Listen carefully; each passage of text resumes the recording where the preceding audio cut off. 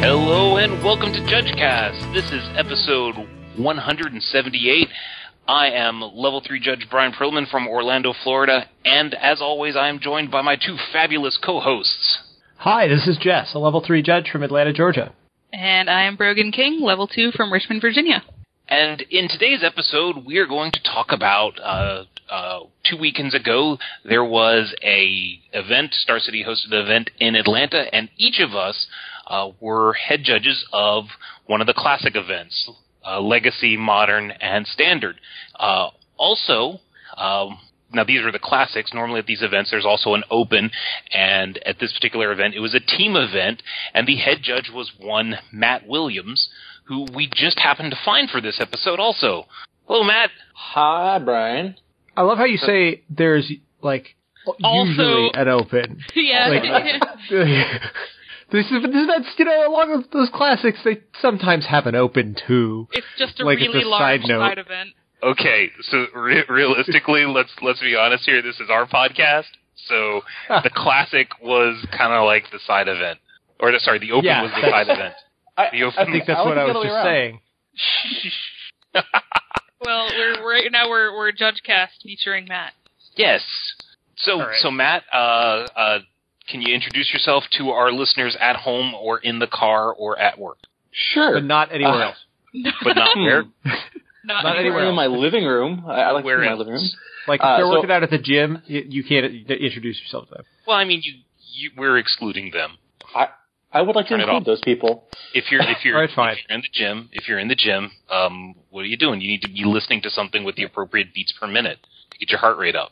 Yeah, if you're in the gym listening to this, we're only including you right now because Billy Willie wanted to. Oh. All right, Billy so, Willie? I'm Matt Williams, or probably better known as Billy Willie, a Level 3 from Tampa, Florida. And I was the head judge for the Team Open, and I got to work alongside the fantastic folks here at JudgeCast. Aw, that's so sweet. So the process for staffing an open is pretty similar or staffing just an open weekend is pretty similar to most large events. An application goes out, judges apply to it, the applications get reviewed. Now, in this particular case, Star City was doing the selection of what judges were accepted and not, but we all had the opportunity to provide inputs.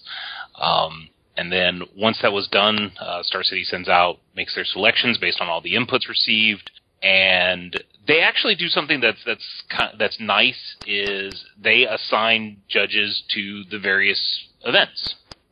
Here's on Saturday, here's on the Open, and these are the judges that are going to be on the Modern Classic and so on. So we actually, when we sat down to like make our teams and stuff like that, we already knew who was going to be on what. There was a basic structure already in place that we could just kind of wiggle within. Right, Yeah, and that's not entirely inflexible. Like, that can be switched if you need to for some reason. But it was nice to just have a starting point for that. Yeah, I don't know if it's always Ricky, but I know that in my experience, when I've had judged an open, it's been Ricky that I've interacted with, and he does a lot of the legwork in going through people's preferences and what they've listed in their application and or the Google form that Star City uses to kind of put people in the places that they want to be, which is a nice thing that when you're the head judge for an open, you kind of just double check that nothing's awry, but that's already set up for you. There's a fair amount of people Tetris involved, so having somebody else kind of take over some of that leading in is valuable. Oh, for sure. Yeah, I think the only thing I'd want to mention is I've seen times where people kind of get super discouraged or freak out when they get declined for an event. And yeah, we've entered a world where you're going to get declined from time to time, and there's a lot of factors that go into it, and it's not necessarily, oh, you're a terrible judge and that's why you didn't get accepted. It can be simply you ask for a number of days that the TO can't offer you, or you ask for something that they can't give you, and so then the TO doesn't have a lot of options besides to say, I only have 2-day slots available. I'm going to accept people who are available for 2 days or are willing to take 2 days. Right. The more restrictions you place on yourself, the harder it is for the TO to find a slot that's shaped like you. And I'm not saying if you need 3 days to work the event, request 3 days. Just know that those 3-day slots for those bigger events, or both days for the smaller events, may not always work out. Ryan, you laughed at my picturing an event like a puzzle with the hole shaped. It was more, there was this weird game show on, I don't remember what network, but it was just, Is this the one where you have to contort your body to go through this moving hole thing? Yes. Yeah, that show was hilarious. I don't know what channel it was on or where it came on, but I remember seeing it once and thinking it was amazing. Anyone who doesn't know what we're talking about thinks we're all crazy people right now. I don't think those things are mutually exclusive. Right. So it was just a giant board or foam board with a person shaped cutout and a weird pose, and it was on a conveyor belt, and it would just move towards the person, and they had to contort themselves to fit through the hole, or else they were pushed into water. I've never seen this. It's incredible. I will find you a clip at some point, Jeff. It's really just a lot of smacking people and knocking them into water, which, I mean, what's not to... While they're trying to contort themselves into weird shapes. Yes. Exactly. Yeah, basically. Okay. So one of the things that was unique, this was a team event. And so the teams of 3, one player was playing a legacy deck, one player was playing a modern deck, one player was playing a standard deck. And so in a team event, and we had an episode 2-3 months ago about team events, but Matt, if you could just walk us through maybe some of the preparations that you did to help make sure that the staff was ready for a team event. Yeah, so the one thing that I had to make sure of was just how we were going to handle some of the slightly different things. The big one is communication. When can players talk to each other? When can't they? And usually that comes down to if they've left the area or not. And just making sure that the staff was giving the correct instructions to the players so that I didn't later have to deal with a player saying, well, your judges told me this, and then having to decide whether or not I believe the player or the judge. Because usually when someone says, well, the judge told me, you ask for a description and you get something very generic that identifies some number of judges that isn't greater than 1. Right. Yeah, I got one of this particular open that was, well, he was wearing glasses and had a beard. And that was 5 or 6 different judges on staff met that description. A judge game of Guess Who would be pretty cool. I would love Judge Guess Who. I've actually played Judge Guess Who, but it wasn't with people's faces. It was with infractions. What? Yes. Someone has built, I can't remember who, I was at a GP and they had a copy of Guess Who. I think it might have been Federico Donner. And it was a Guess Who board, but it had, just all the different infractions in the slots. And you had to give clues towards, or ask questions to try to eliminate certain infractions from being So it was taking a judge call and asking more questions about what happened to make sure you know what the infraction is? No, it was more is this infraction penalized with a warning? Oh, that's cute. Okay. That was when you first started talking, I was actually thinking it was you had to guess who gave the infraction based on the handwriting or something like that, and I was like, how is that even possible? We definitely had to do that at this event. Yeah. So the other things that I made sure to do was be as clear as I could with my team leads during any communication with them about what was going on, so that they could disseminate the information to their team members. Because I think, as the head judge, if you take on a role where you're going to be the only person who has all the information, you're setting yourself up to fail. So giving people the information before the event, making sure the team leads are all on the same page, both during the event and during a team lead meeting at the beginning of the day, and then conveying that to the entire staff, again, on site as much as you can. I know sometimes you don't have enough time with a lot of moving parts, and so that's why you really have to lean on your team leads to know what's going on. That way when questions come up, they can answer those questions. You make sure your judges are empowered to actually solve problems. Yeah, definitely. And at the player meetings in this one, I was very, I basically told the players, this event's different than what you've experienced before. you probably need to pay attention now. And that surprisingly worked better than I thought it would. I actually heard the volume in the room just go from that normal 4 or 5 rumbling down to probably closer to a 2, and that was kind of refreshing. It's this herd effect of if you say that and at least one person around you is suddenly quiet, you're like, oh, maybe I should be quiet. So even if you don't hear that additional announcement, if someone around you does, there's this ripple effect of, oh, I guess I really do need to be quiet now. Yeah, and for this, go ahead, Brian. I was going to say with the communication, it was great. There was one conversation I remember throughout in the day where a guy was like, okay, so if I need to go to the bathroom, what happens? And the judge says, well, if you get up and leave the area, when you come back, you won't be able to talk to any of your teammates. And he immediately was like, oh, well, then I'll hold it. And I was like, yes, if only more were like you. I'll hold it. Okay.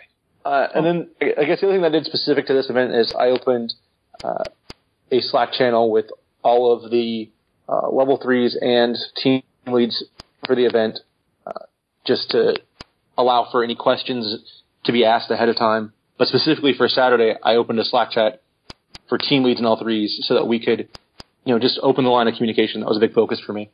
To be clear, you mean that you're not talking about having that at the event. You're talking about a couple weeks out saying, hey guys, let's open this communication now. Yeah, as soon as we decided upon, as soon as I made the decision on who would be team leads, it was let's open the communication up so that we can make sure everyone's on the same page. The chat was available during the open, but I didn't check it because I was available in person. So you were otherwise occupied. Right. I do want to say that during the planning, whether it was planning ahead of time or planning things that we had to do kind of last second, with this particular group of head judges, including Billy Willie, I felt a lot more comfortable in the kind of getting things done mode. I don't know if you guys felt this way as well. And what I mean by that is that when it came time to make a decision or get something accomplished, I felt very often that we were on the same page, and if we weren't on the same page, if we had a disagreement, we were really good at figuring out the correct answer. I guess what I'm trying to say is I haven't always had that. I didn't feel there was a lot of friction when it came to all of us together working on this event, and I appreciated that. I don't know if you guys felt that way as well, but I thought it was good. I think for me, at least, I super see that because I think some of that comes from just we're all people who in general get along and respect each other and will listen. If there's a group of people and any one of them has some sort of weird feelings or doesn't know the others very well or feels out of place, it can get tense. But I think with this group of people, it's all people who are willing to talk to each other and figure it out, and also willing to say when I may not agree with this decision, but let's talk about it.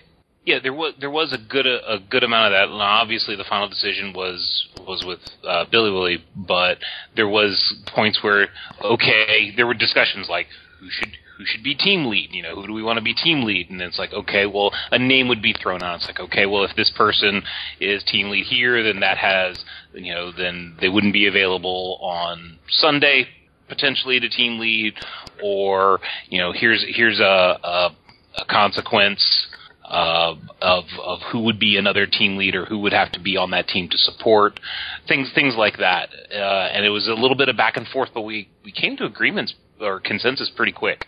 I was actually thinking a lot more about Sunday with juggling all of the classic events, and especially felt this was true on site when we were working together to get things done, whether it was for break time or for sharing responsibilities.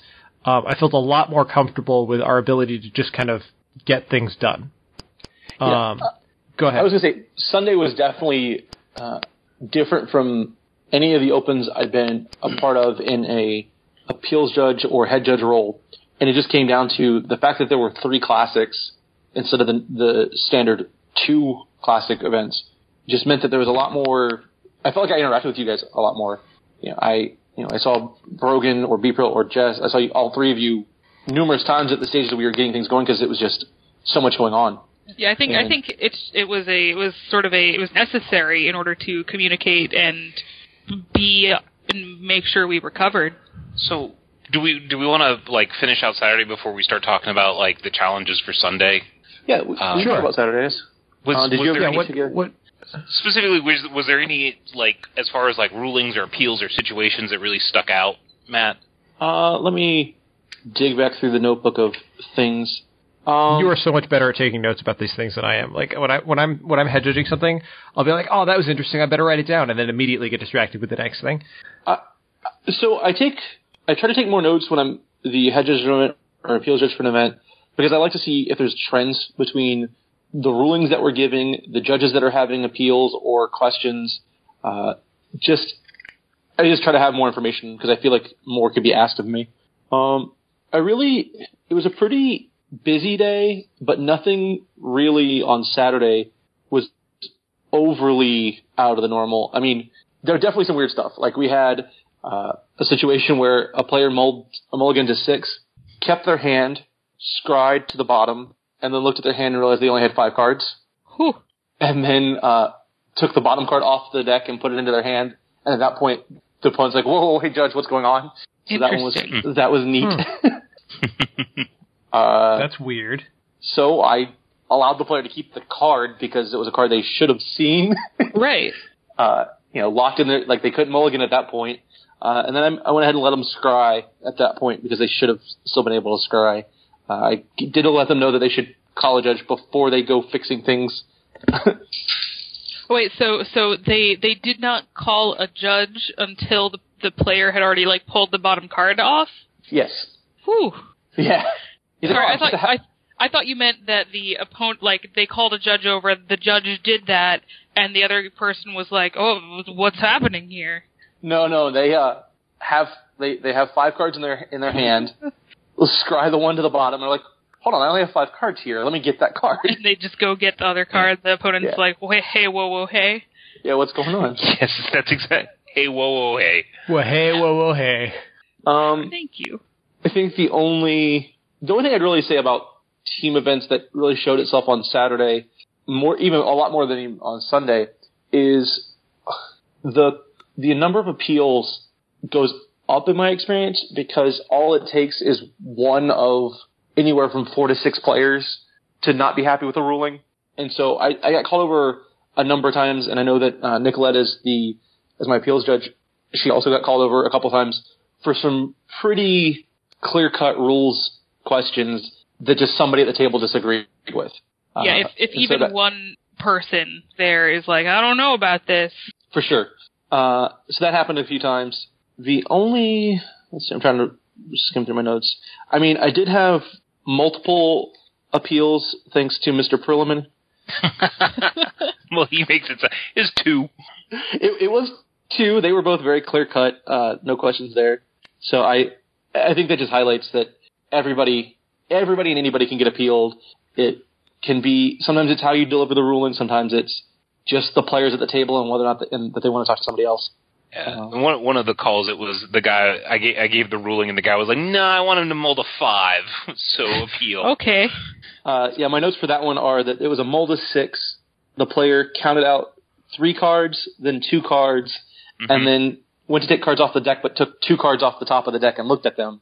And so at this point, we have 7 cards away from the deck. The player had seen 2. And we've got 5 face down. 5 face down, and the opponent's like, what do, Judge? Oh, yeah, I was there for this, and I knew the guy was going to appeal, but I was just like, okay. So I hung out there while you were getting... Right. While you two were communicating, and I'm just like, all right. And so just so everyone knows, we asked the players, like, if there's any reason why we don't think these cards are all random. And the opponent's like, no, they're all random. Okay, well, we're going to take a random card that he hasn't seen and put that back in the library. And now we have the 6 cards that he's supposed to have. And the opponent was like, well, no, those have been in his hand. No, he was just, trying to plead a case that, the the first 6 cards off the deck did not include the 7th card. And while that's true, he didn't see them. All those cards are still random. So I asked, do you have any reason to believe that the cards were marked in any way? If there's something that we should know about? And those questions seem to not make the player incredibly happy about his attempt to get the mulligan to 5. Yeah. So starting to move into Sunday. So one of the things that we had on Sunday, since there were 4 total events, we were curious as to what the Open was going to look like, and like how many teams and where the split was, because Star City does was it 7-2 or anyone tied for 24th place? For the team events, it's yes. The answer is yes to both of those things. Okay. So we didn't really know, before we knew how many players we were going to get, or teams we were going to get, we didn't know how many teams would advance to day 2. And there was a number where it could have been 60 teams, or it could have been 30 teams. And that's going to impact, because they have legacy decks, modern decks, and standard decks, and we've got a legacy, modern, and standard classic. You know, how many of those players are going to not make day 2 or going to come into the classics? So we were watching really carefully as to where the break was going to be, so that we could figure out what and how we were going to manage Sunday, like which events were going to be bigger and if we needed to move people around. We ended up having to make a lot of decisions sort of day of, based on what numbers were looking like at the end of the day. There was a point on Saturday where I was talking to Jared Silva about it, and we were quite close to having the quote-unquote large version of day 2 for for the Open, because the midweek count that I was able to get from Star City was going to push us to where we were going to have a large Sunday, because the projected cut would have been at 6 and 3, and then that would have just shifted where players would have been versus where they ended up being, since we did finish, I believe it was with a 6-2-1 cut. I think that's right. Right, so that 6-2-1 cut changed it from being, what would it have been, like 50-something teams? Yeah, it would have been in the 50s. High 50s would have been the cut, and then we ended up only having 28 teams. Okay. It's almost half. Yeah. And so with that, we also ended up with the game of which classic will the players sign up for. And there was some inclination to think that they would be relatively even, because most of the people there, like if there was teams and there's one standard player, one modern player, one legacy player, if they each went and played in the classic related to the event, to the deck they were playing in the Open, that would translate to something roughly even.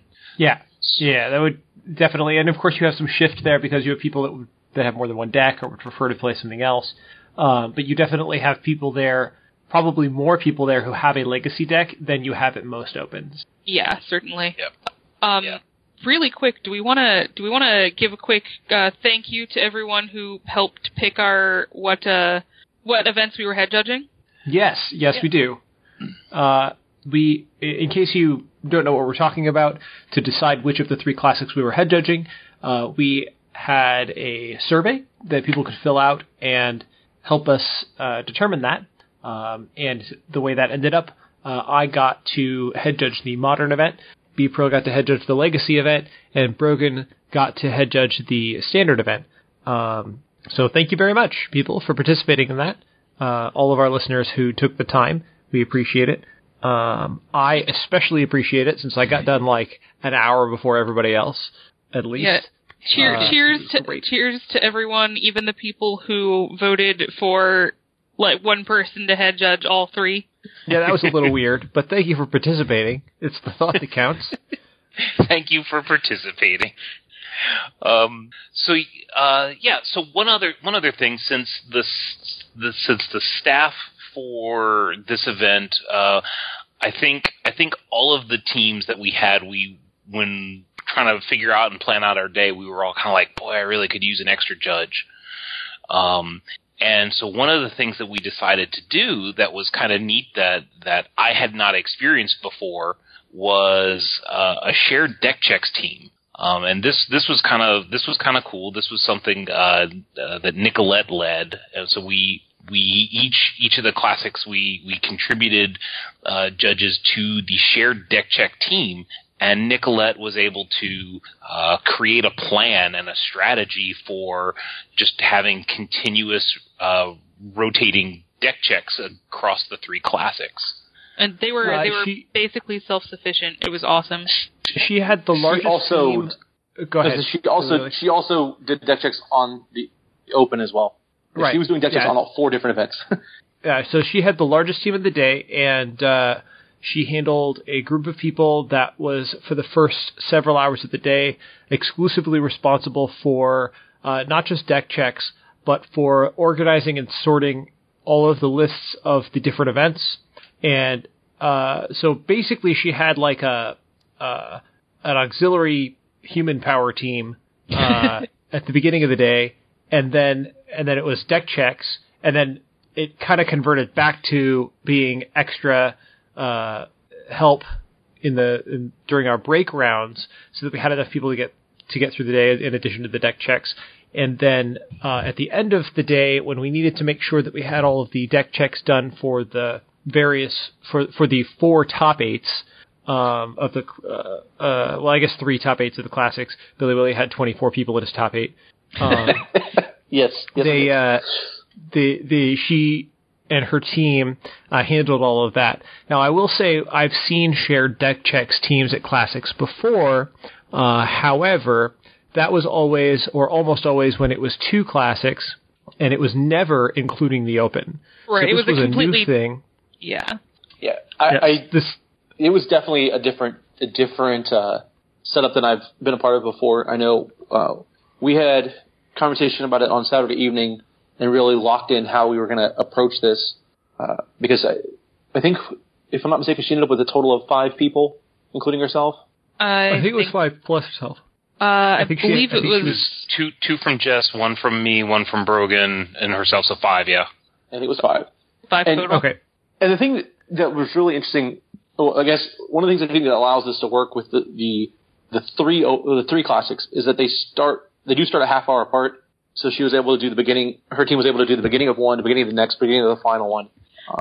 She had a schedule laid out for every 15 minutes for the first 2 hours of the day. Yeah, when did she find time to put that together? I don't know, actually. But I think she was doing it Saturday night while we were eating dinner.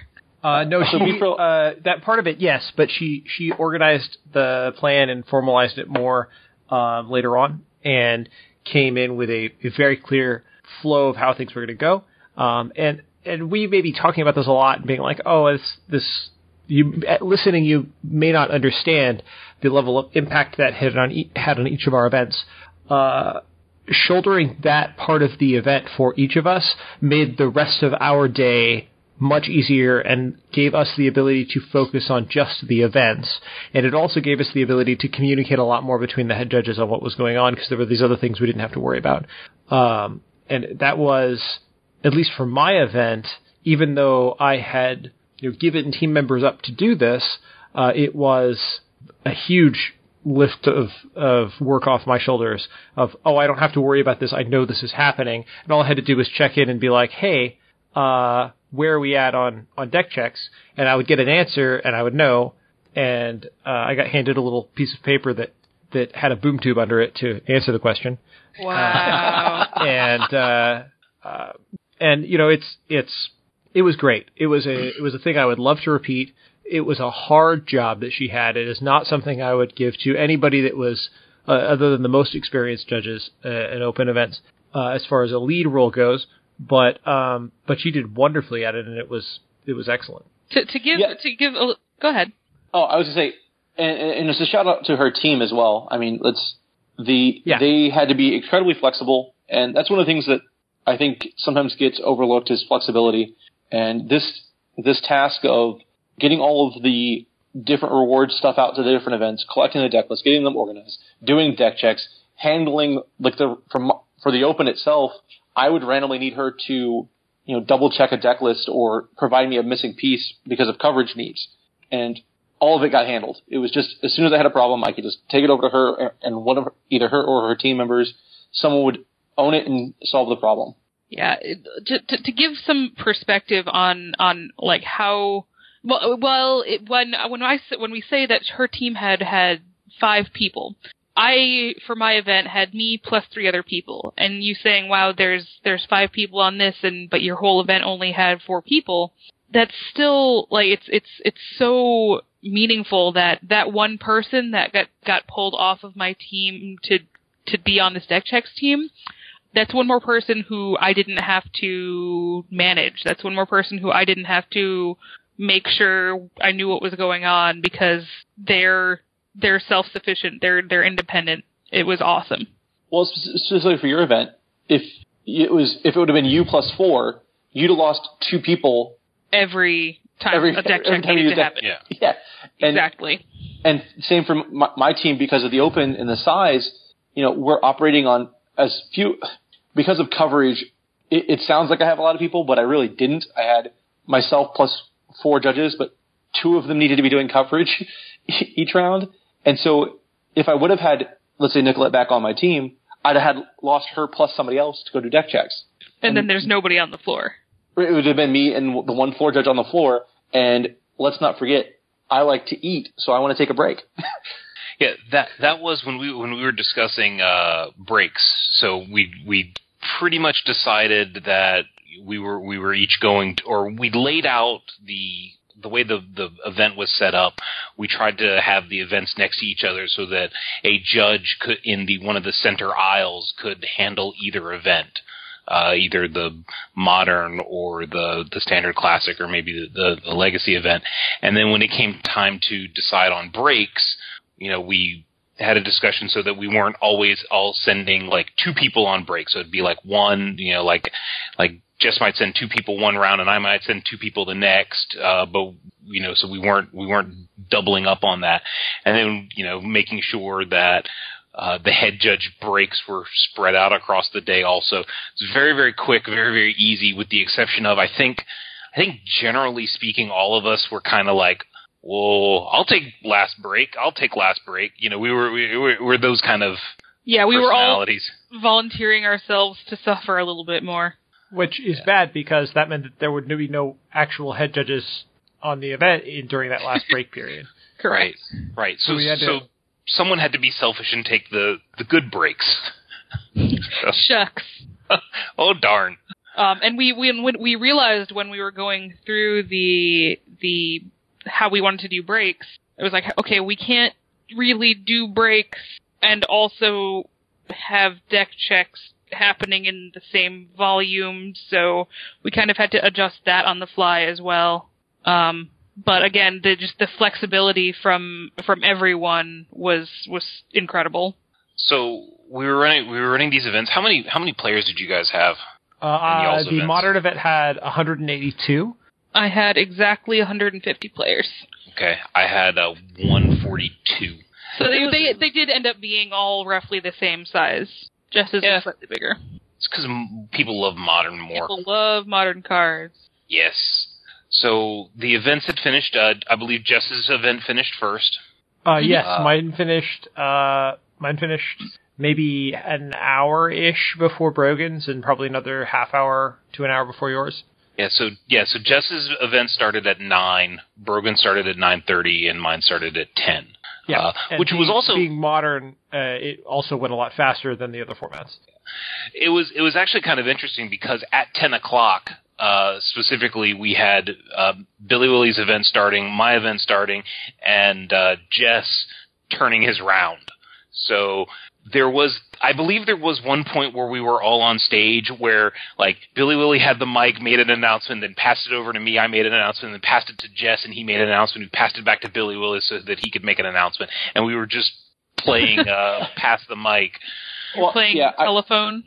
Basically, the way, with how that happened, I ended up kind of shortchanging the announcements that I normally would make for the start of a day 2. But I looked at the stage and was like, well, I've got Patrick Warburger making announcements on behalf of Star City. I've got Jess wanting to flip his round. I've got B-Pro needing to give his opening announcements. I guess I'm just going to be quick. Yep. Yeah, there's a general. Okay, I'm going to confess right now. I wasn't sure if I was going to say it, but I'm going to say it. I hate microphones. I don't like microphones. I don't like talking on them. But I like once you get the momentum going, it's so much easier. So if you have a fear of microphones, just do it. I know that's a dumb solution. Just do it. Yeah, that is a skill that you don't have a whole lot of opportunities to practice. You know? Yeah, it's one of those things go ahead. The only way to practice it is really to do it. Like, you can't, there's not a good way to practice being in front of people without being in front of people on a microphone. Well, I don't mind if I'm shouting across the room at people. That doesn't bother me. It's specifically a microphone. Okay. I don't know why. I was going to say that you could, being somewhat familiar with you, there were a couple times where I was around the stage while I was either just waiting on something for my event or getting water or whatnot. Or eating chicken nuggets. Or I did not have any chicken nuggets. But I saw you make a couple announcements, and you could tell by your body language that you weren't exactly comfortable. But I don't think anyone who was listening to your announcements could tell, because you were very clear and gave the information that people needed without any stuttering or stammering. They were good announcements. So thank you. I compensate for the fear by talking about two times slower than I think I need to, because that evens out to about the correct speed. Slow announcements on a mic, I think, is vastly underrated. Yep. I think a lot of times people speak very quickly. I speak very quickly, as listeners of our podcasts will know. I tend to talk fast, but when you're speaking on a microphone that's over a PA and you do that, nobody can understand anything you say. So you have any echo. You have to slow down and make sure you enunciate all of your words. Otherwise, nobody can hear anything. Yeah, I'm known to be a fast talker, and whenever I have a team that I haven't and other people I haven't worked with, I always take a moment to say if I'm speaking too quickly, if I'm getting ahead of myself, if you're not processing what I'm saying at the pace I'm speaking, just tell me to slow down. I'm not going to be offended, and I'm definitely cognizant of that when I'm on a microphone, because I kind of try to make sure that I slow down and have a rhythm so that everyone can hear me. Yeah, there's the thing from Beauty and the Beast, the slow down, Maurice. You just got to picture that. So aside from the microphone, did you guys have any new experiences or anything weird happen during your events, or any weird calls that you were like, this is something I haven't seen come up before on Sunday? I had a player who was very concerned about some things his opponent was doing, and I sat down with him and talked to him about why I didn't think his opponent was cheating. And it's weird because you have to both simultaneously not dismiss this person's concerns and not give anything away about the opponent, but also be like, bro, you need to stop shouting that your opponent's a cheater. Yeah, those are fun ones where you're trying to, at the same time, being, yes, I understand your concern. I understand your concern, but you aren't helping your case and need to stop. Right. I think Jess, you had the one player concerned about how people were shuffling. Yes, I had a player that was very concerned about the way his opponent was shuffling, and concerned that he was doing so in a way that would have given him an advantage. And we, after investigating and watching the player, determined that we didn't think the player was doing anything that was actually problematic, but his body language while he was shuffling and the motions he was making could definitely lead a person to be suspicious, and I don't think he even realized it. but the player was very concerned, and it's important that we address those concerns.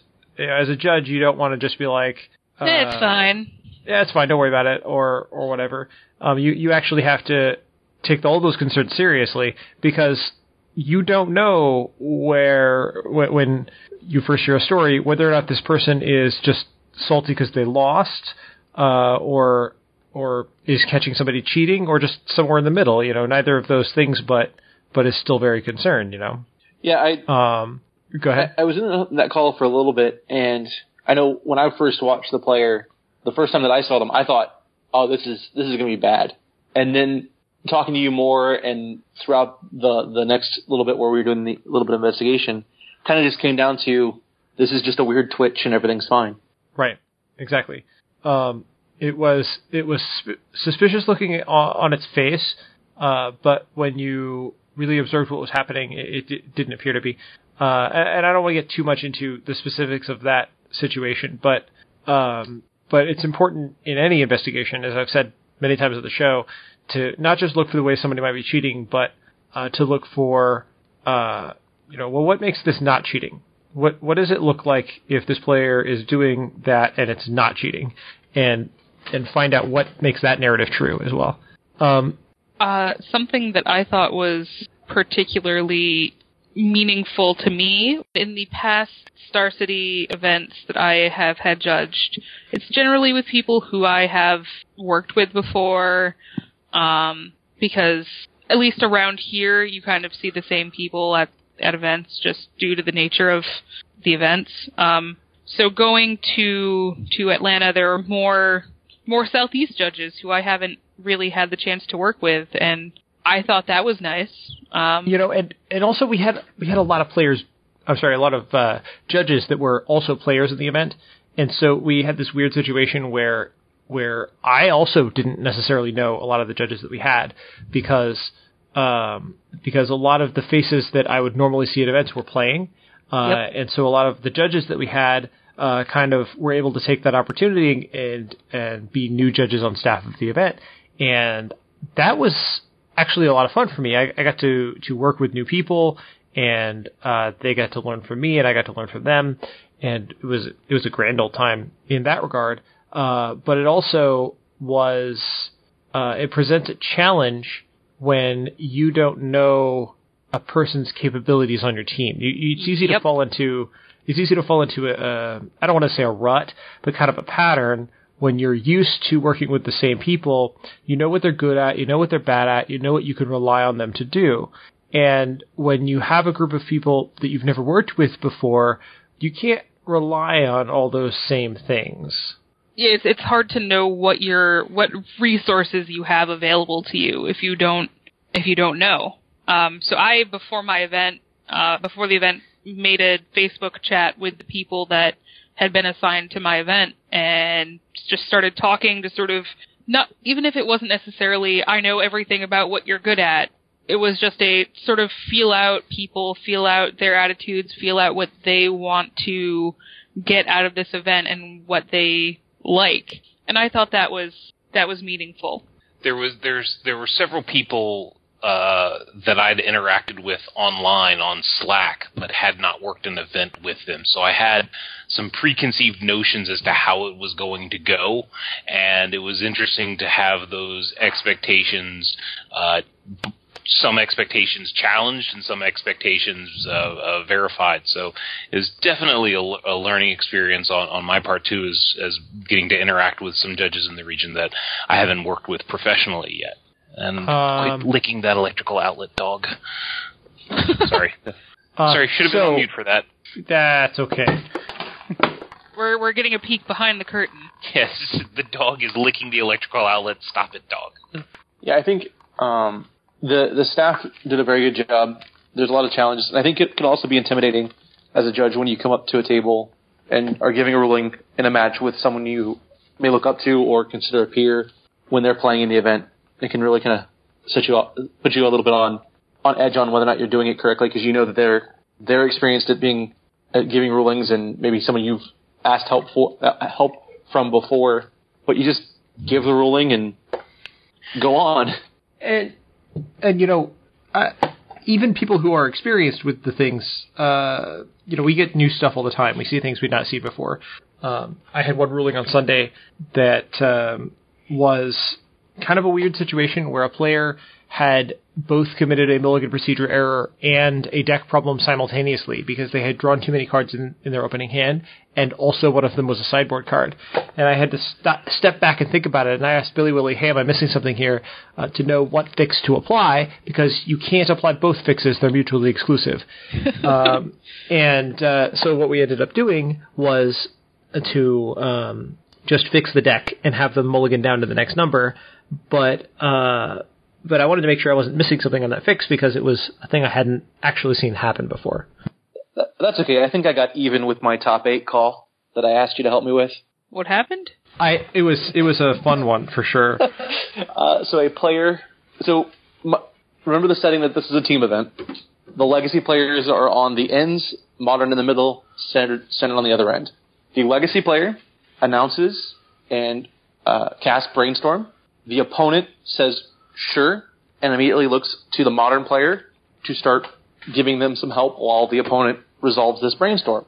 Mm-hmm. The person who casts Brainstorm looks at 3 cards, looks to their modern player, and goes, shuffle.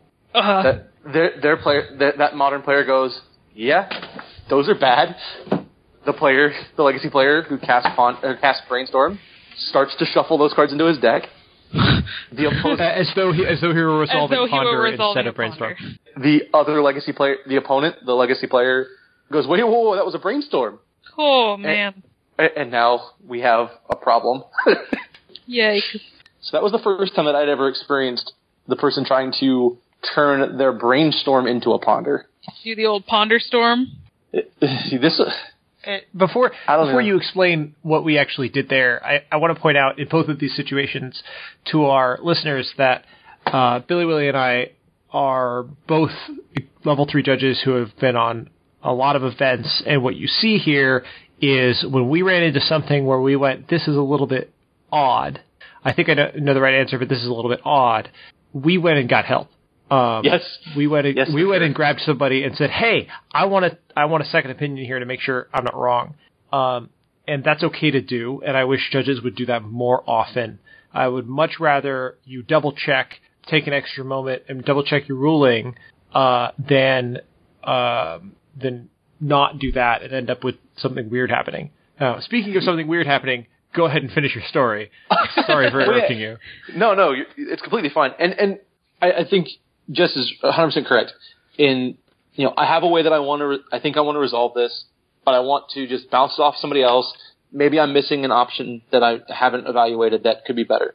And if Jess wouldn't have been available, or someone else who I could have bounced it off of wouldn't have been there, I would have just made a decision. But since I had that opportunity, I think utilizing those resources is very important. And so, in this situation, the problem that we have is that 3 cards that are supposed to be as the top 2 cards of a deck and in the hand are now in the library. And so, after discussion, we allowed the opponent of the player who cast Brainstorm to select 3 cards out of the library. That would be the 3 cards that were drawn with the Brainstorm, and then would allow the player who had cast the Brainstorm and started to resolve it incorrectly to redecide which cards they would put back. A couple of things that I think are important to consider in this decision is the player who committed the infraction has lost cards that they should have. They went from a hidden zone to a hidden zone, so it meets this hidden card error problem that we have. And in this situation, this occurred during top 8 where players had access to deck lists. And so the information that the player was getting by looking through the deck was insignificant. And so obviously the thing that the players can deduce, this was game 1, they can deduce what was in the hand. And so there was a lot of back and forth between myself, the player who committed the infraction, and both the opponent and teammates, because again, this is a team event. So when I start describing how we're going to fix this situation, I have 6 players who want to fully understand what's going on. And one of the things that I'm a big proponent of is listening to players when you're giving a ruling especially when you think that it's a unique situation. And in this situation, I had players tell me that they thought the situation was very unique.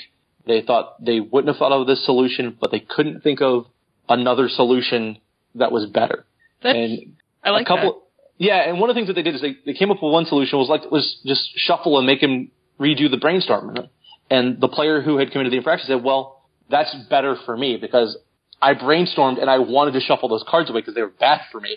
Exactly. Like I wanted to shuffle. Yeah, and so if I would have gotten to do that, it would have been bad. And to be clear, anytime you're thinking, I should show the opponent this person's library, it's usually wrong. One of the factors that, Billy, I don't know if you mentioned this, but because it was the top 8, the players already had access to the lists of their opponents. Yeah, I did. Did you mention that already? Would it have changed? Would it have changed if you not had deck lists? I don't know. The decision would have probably taken me a little bit longer at that point. Because you're giving them also a bunch of information as well at that point.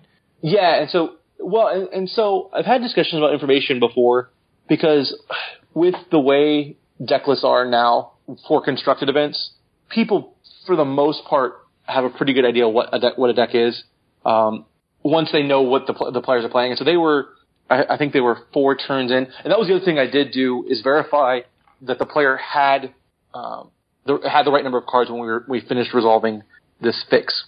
I also was very clear with the players who were going to be performing the fix that they needed to do it in a reasonable amount of time. And they, before they started looking through the deck, I gave them a moment to, okay, you can come up with a game plan, that's fine. But once you start looking through the deck, you're going to need to do this in a timely fashion. Because the thing we don't want is the players sitting here counting every card in the deck and oh, look at this. Maybe is this a good card? Should I take this? Maybe. Yeah. So they came up with a plan for how they wanted to attack it. And the legacy player executed it. And afterwards, I asked the opponent how they felt about it, and they said, he resolved it in a respectful amount of time. Was the phrasing he used? A respectful amount of time. I can get behind that. I can respect that amount of time. That's. But yeah, all in all, I think for me, the event was a blast. I really did enjoy the execution of the event. I know sometimes the planning part is not my favorite. Hopefully, you all also enjoyed your weekends? Oh, yeah. I did. Yeah, I was going to say, Saturday was a bit rough for me. I don't know if I got enough sleep, and I was tired. But Sunday, I absolutely had a blast, especially in the later half of the day. And I really enjoyed working with all of you guys at the event. Yeah, I had a great time. I thought every one of my decks in top 8 of my event was a different deck. And it was neat to see how Standard was sort of unfolding at the time, and got to see it more this past weekend for the Pro Tour. Everyone loves red decks. Go ahead. Oh, I was in Legacy. Legacy players are so chill. That's true. They love it, and I got to see until they're not. What's that? I said until they're not. Yeah, then they're the worst. Oh. They were great. There were so many people with just like neat altars getting approved in the morning. I'm looking at them like, oh, this is sweet. And in the finals, I got to see triple invigorate kill a Death Shadow. It's so good. Yeah, because it was just like invigorate. Rip. It was like, oh.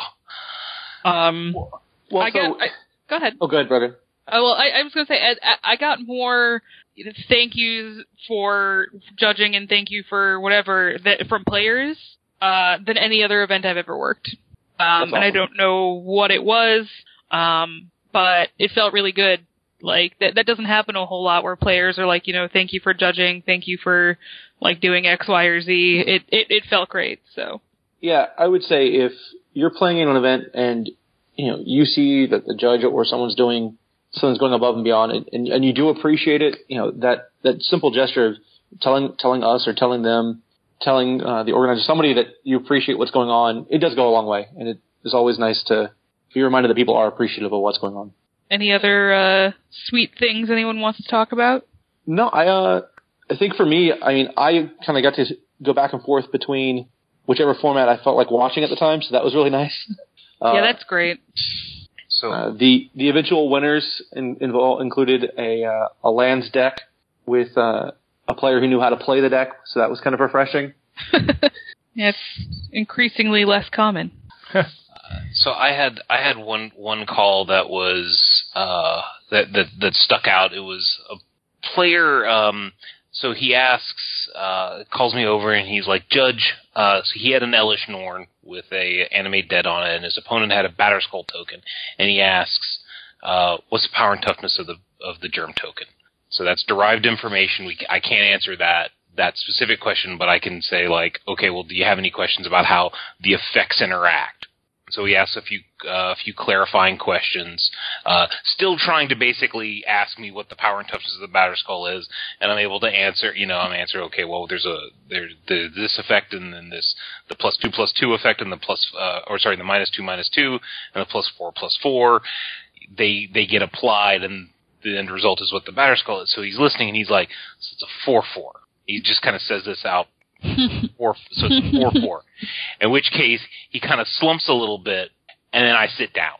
Because one of the things that we like telling players is if you ask the judge a question, the judge answers the question, and then the judge doesn't leave, ask another question. Because you've probably missed something. So I sit down, and then he looks at me, and he looks back at the board, and then he looks at me, and I'm just, sitting there basically poker face. Afterwards, the game goes on. It never becomes relevant that the things happen, and it never becomes relevant that the Batterskull was a 2/2. And then after the game was over, he was like, "Yeah, I kind of figured that I was wrong about it being a 4/4 when you didn't leave." And I was like, "Good boy, good." So yeah, definitely. If you ask the judge a question and they answer it and they don't leave, ask another question, because basically what that judge is standing there for is you've come to the wrong conclusion about something, and the judge is basically just waiting to correct the mistake when it happens. So Vitro, I think I asked you this in a private conversation before, but how did this not end up being a CPV? Oh.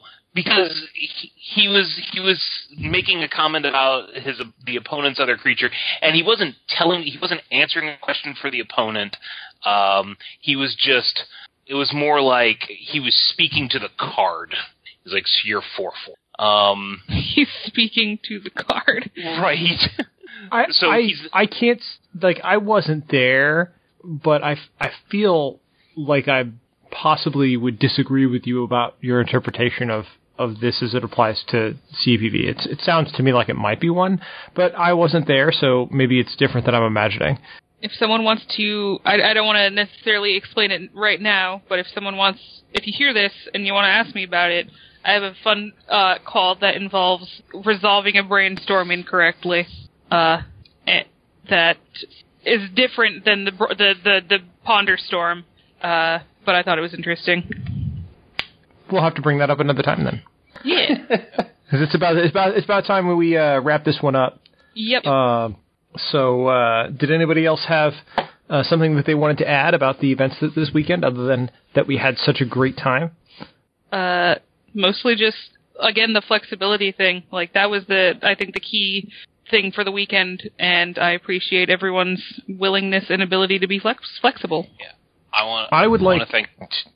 Go ahead, Brian. I was going to say, I want to thank the Star City guys, or the Star City folks, rather, for bringing us out and letting us all work together. It's kind of been a running joke that, from the hosts of JudgeCast, we've never been at the same event at the same time.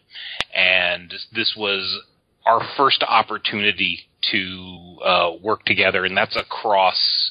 even going back like six years, the first opportunity that we've had to all work together. So that was really, really nice, and I appreciate them working with us to help make that happen. Oh, CJ showed up for a little bit. He was there. Yeah, even CJ Schrader showed up. Yeah, that's where the boom tube came. He brought CJ has given up on judging to begin woodworking, and I contracted him to make candle holders like the stones of from the Fifth Element. So he brought them, and there was a a boom tube in between them, and so boom tube went into play. And one of these days we'll explain what that means. Jess, did you had something else you wanted to add about the weekend? Well, I wanted to thank the Star City crew, especially the organized play crew as well. I'd also like to thank every single one of the judge staff that came out to judge the event. I had a great time with you guys. I hope you guys learned from me. I learned stuff from you. And I'd like to thank all of the players that came out. Please come out. Keep playing Magic. That's how we have something to do that we enjoy. And that's why we do this. Yeah, I had a great time. As I mentioned, this weekend, there were unique challenges that we had to overcome. There were new things that happened, especially on Sunday with our combined deck checks team. And overall, it was a good weekend. I hope to work with all three of you in similar roles in the future. Maybe we can run this back for another team event. But I also would like to go play in a team event in the near future, so I may do some of that as well. If nobody else has anything to add, I'm just going to say that you can find us on Facebook if you'd like to connect with us. Find us on Facebook at facebook.com/judgecast. You can find us on Twitter at twitter.com/judgecast. You can email us at judgecast@gmail.com. And you can subscribe to the JudgeCast podcast wherever you get your podcasts. If they have a rating system, please make sure you rate us high. If they don't, go to iTunes and rate us there. We would really appreciate that. That would be cool of you. So, without further ado, I will just say that my name is Jess Dunks, and I keep it fair. And I'm Brogan King, and I keep it fun. And I'm Brian Perlman, and I keep my red head judge shirt from Star City Games in my closet now. Ha ha! Oh. Because I took it home. And I'm Billy Willie. I keep it team focused. Acceptable. All right, sorry. There was a moment there where I started to talk, and then it got silent, and then somebody else, I think it was Billy Willie, picked up. I had spilled my entire beverage all over myself. I am soaking wet right now. Oh my god. Oh no. Aww.